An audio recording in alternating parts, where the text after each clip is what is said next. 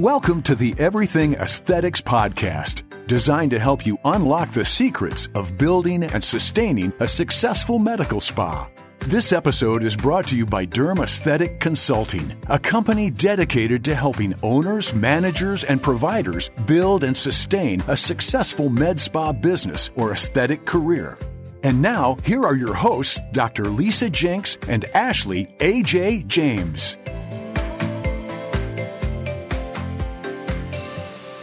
Welcome back to the Everything Aesthetic Podcast. This is our second session, and we're so glad that you are joining us. Yes.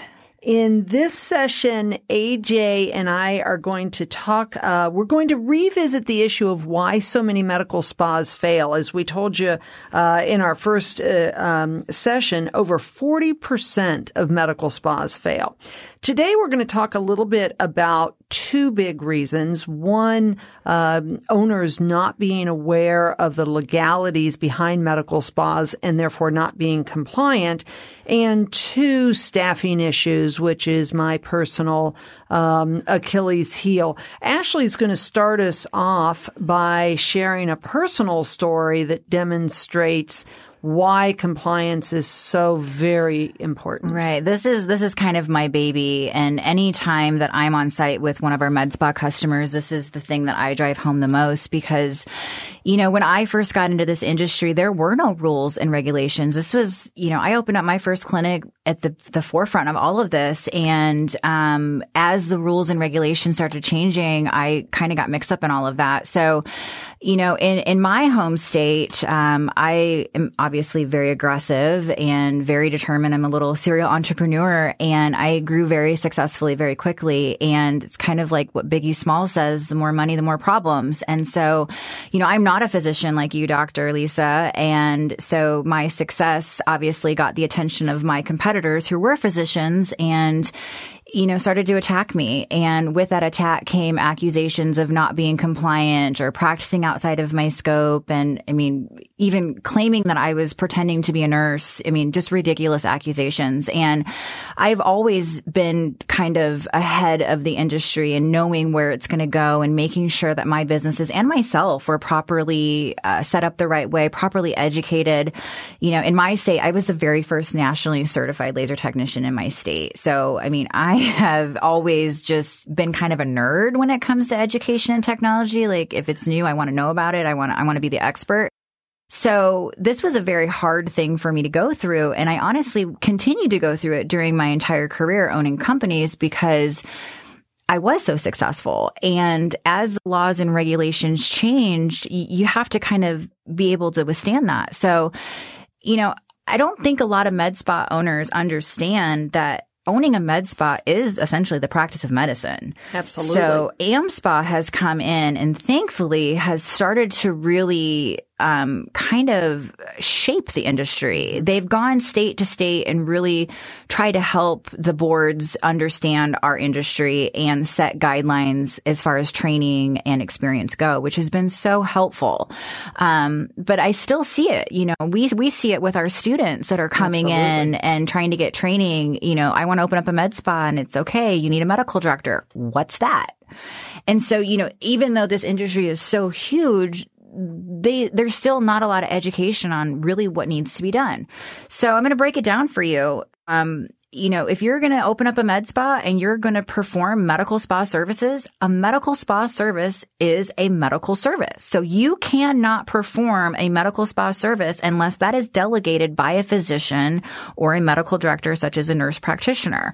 And if you are and you're not you're not delegated or you're not overseen properly, you can get into some serious trouble. Thankfully, I never had any of that issue. You know, I was accused of that, but I, you know, always had medical directors. I always had physicians.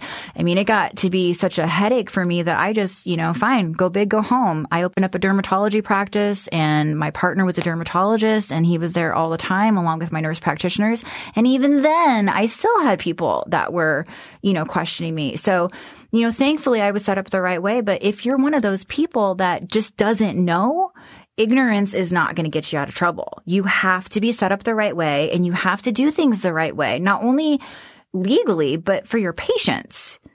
Absolutely. That's such a critical point, is for patient safety and patient protection. AJ's from Iowa and I'm from Colorado, and Colorado unfortunately is still fairly lax with a lot of these legalities. And I'm asked to be medical director all the time of med spas who are hours away from me.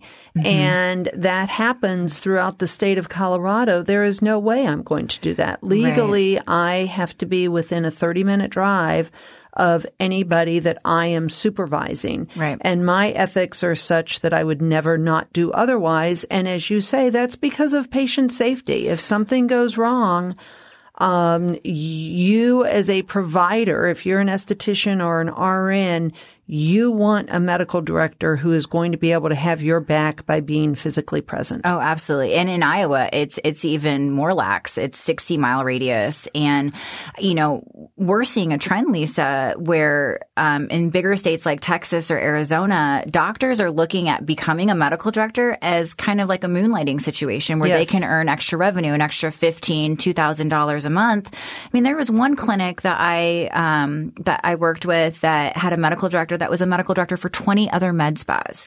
Mm-hmm. I don't know how you can really ensure compliance when you're not on site. And doctors need to pay attention to this because, again, if you are overseeing somebody, for example, Lisa, that's doing cosmetic filler and something happens like an ocular occlusion and your medical director isn't available, I mean, wow. You are going to be in legal trouble. The medical director is going to be in legal trouble, and there's likely going to be a patient who's going to be very negatively impacted. Right. So, take the time, if you're listening, make sure that you understand your state rules and regulations. A lot of states are now finally being regulated by the radiation board or the cosmetology board, but really check with the medical board. That's kind of the Taj Mahal of your state boards. Ask them, how they need to be how you need to be set up or how you need to be regulated, and really just fall into line what they are comfortable with. And if you follow what the medical boards are wanting, then you're usually going to be okay. And that's what my situation was. The medical board was always happy with me. It was the cosmetology board of nail techs and hair salons that didn't understand laser technology or IPL technology, and they were so I got caught between the medical board and the cosmetology board. I was compliant with the medical board, but not compliant with the cosmetology board. So it was just this disaster. And, you don't want to be in that situation. Trust me, it was a very, very expensive situation to be in. And, this goes beyond just medical directors. It varies from state to state as to who is allowed to provide what service. Right. And I had an example of a esthetician who worked underneath me and did microdermabrasions and dermaplaning, and she moved to California where estheticians are not allowed to do those services. And if she had not looked into that and explored that, she could have gotten herself into some trouble. Right. Same as Florida. Florida is a physician-only state. Mm-hmm. So unless you're a nurse practitioner, you cannot do cosmetic injections. You cannot operate a laser or an IPL device. So we get students that want to come get certified and they're in Florida, and my response is you can't. Even if you have a medical director, your scope of practice does not permit it. So, if you're unsure, if you're listening and you're unsure of what your state's rules and regulations are, I would definitely advise you to reach out to us, or, AmSpa is a great resource. They are a team of attorneys that really work hard in the industry to help everybody with guidelines and regulations. I know Alex very, very well, and they're a great resource. Absolutely. And going on to my Achilles heel, hiring is tough. I think it's one of the hardest things that I do as a small business owner. And don't you feel like it's getting harder? I don't know if it's the generation or what, but I feel like people just don't want to work. Well, I am constantly amazed at how people will simply not show up for job interviews or will show up not looking well put together. Yeah, or be late. And I know that both you and I have some nightmare hiring stories. Yeah. I feel as though I've gotten a lot better at it because I now have a very strict hiring protocol in place. But even still, I make mistakes. Oh, I mean, I think everybody does. And I think, honestly, I kind of want to blame, I don't really know what I want to blame. I know there's been a huge transition as far as work ethic goes. I mean, it was a lot easier for me to find quality staff 10 years ago than what I feel like it is now. I feel like we really have to screen candidates to make sure that, you know, they know everything and possess everything and aren't just selling us on who they are. I mean, resumes don't always, they're not always accurate. So, but, you know, what are some things that, you know, you want to warn people about? I mean, to our listeners, what do you think they need to pay attention to? Well, I think that some of my biggest mistakes have been made when I feel rushed to hire. And in a small business, it's very easy to feel rushed to hire because if you only have 2 part-time front desk people and one is about to leave, and you know how vital your front desk is to answering phone calls and getting those people in the door, as an owner, you feel rushed to hire somebody, but that is the time when I consistently will make mistakes. So one thing over the years that I have found so helpful is to cross-train as many of my staff as possible, because then that means that I will feel less rushed when I can pull perhaps an esthetician and she spends a few hours a day answering the phones and helping out at the front until I am able to make that good hiring choice. Yeah, I would definitely agree with that. I know in my practices, I have cross-trained several professionals and it is helpful. One of the things that I struggle with is just, and I keep going back to it, is just the work ethic. So what I look for on resumes is looking for consistencies with employment. If I have a resume that comes through and they have changed jobs every year, even every 2 years, even every 3 years, I don't even look at them because to me, they're job hoppers. I want to find somebody that's going to be with me for the long haul. And in this industry, everyone, you know, getting somebody familiar with your business and getting them seasoned the way that you want them seasoned, it takes time. It really does. It's really an investment. And you don't want to spend 6 months getting that employee comfortable with your practice and knowing the ins and outs of the services and the pricing only to have them leave a year later. That's not going to do anything for you. And so I think looking for work ethic and finding a candidate that has that strong work ethic, you know, a go-getter, someone that's going to work hard until the job's done right is important, but it's hard to find. It's very hard to find. I also think it's so critical to find somebody whose personality fits with the culture of your business. For example, at Genesis, my medical spa, we have a very, very team-oriented philosophy. We work on monthly goals together, and if we as a team reach that monthly goal, we all get a bonus. I don't give individual commissions. And in part because I feel the person answering the phone is doing as much for the success of my business as the person who is actually administering the treatment, and I want to honor and respect that.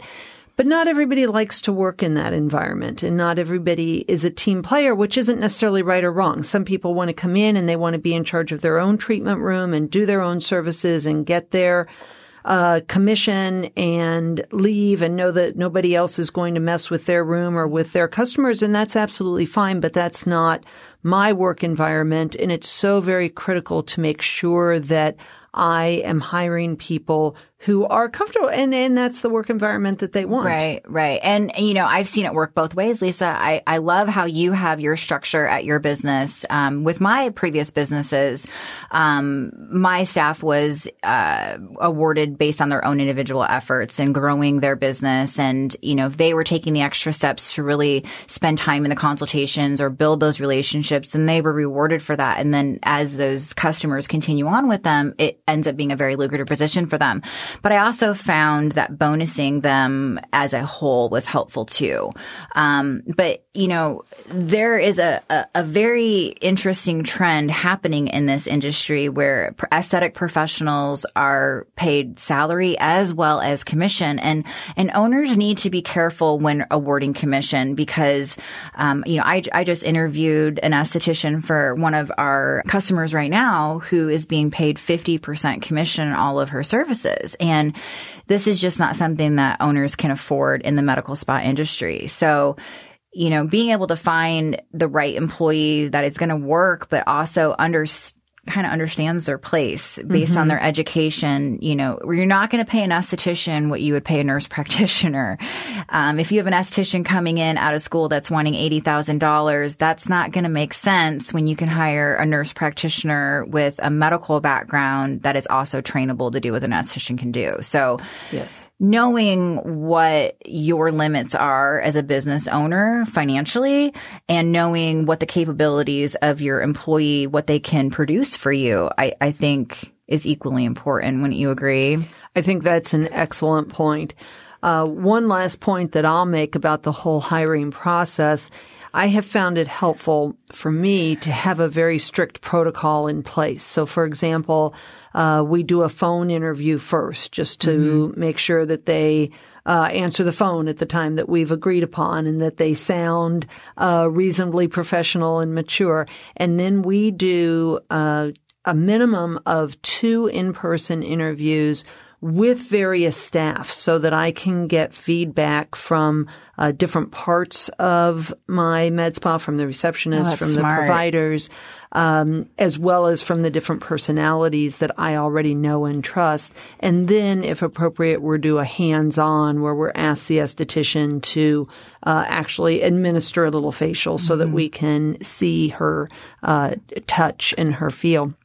And if I stick to that strict protocol, I get much better results in my hiring than, again, back to if I'm rushed and I do a phone interview, bring them in quickly, and then just offer them the job. Well, and Lisa, what you said about doing kind of a working interview, I really like that idea because it gives you the opportunity to see how this employee interacts with your staff and your patients. Yes. And again, you can be a great esthetician, but if you don't have the right hands-on skills, that also can hurt your business. So you want to make sure that the employee knows how to properly administer treatments and knows how to have a good facial provided and is relaxing. Nobody wants a facial that is rough and not relaxing. So that's why I don't do facials. Yeah. I like facials, but yes. I mean, why I don't give them. Oh, right. You don't want me doing your facial. Well, again, if any of this is speaking to you and our listening audience, if you have questions about compliance, legality, if you want to learn more about what we have learned over the years about hiring techniques and training and helping staff to be the best they can be, reach out to us. Absolutely. And even if you don't have time to look for the right professional, we do offer recruiting services. I think we're pretty darn good at hiring. We do our due diligence and do kind of the protocol that Dr. Lisa was just sharing with you. But if you have any hiring questions or any, rules and regulation questions, yes, please reach out to us at www.dermaestheticconsulting.com or find us on Instagram at dermaesthetic-consulting and click on our bio where you can schedule a strategy call with us or learn more about us. But we are so thankful that you joined us today. This is our second episode and we're still new at this, but we are so excited to be here with you today. And thank you for joining us. We hope you will tune in next time as we continue to talk about different things that cause medical spas to fail. Join us soon. Thank you for listening to this episode of Everything Aesthetics, brought to you by Derm Aesthetic Consulting. The ideas stated in this podcast are not meant to guarantee success for any individual business, and no warranties regarding the advice in this podcast are implied. We hope you will join us again soon.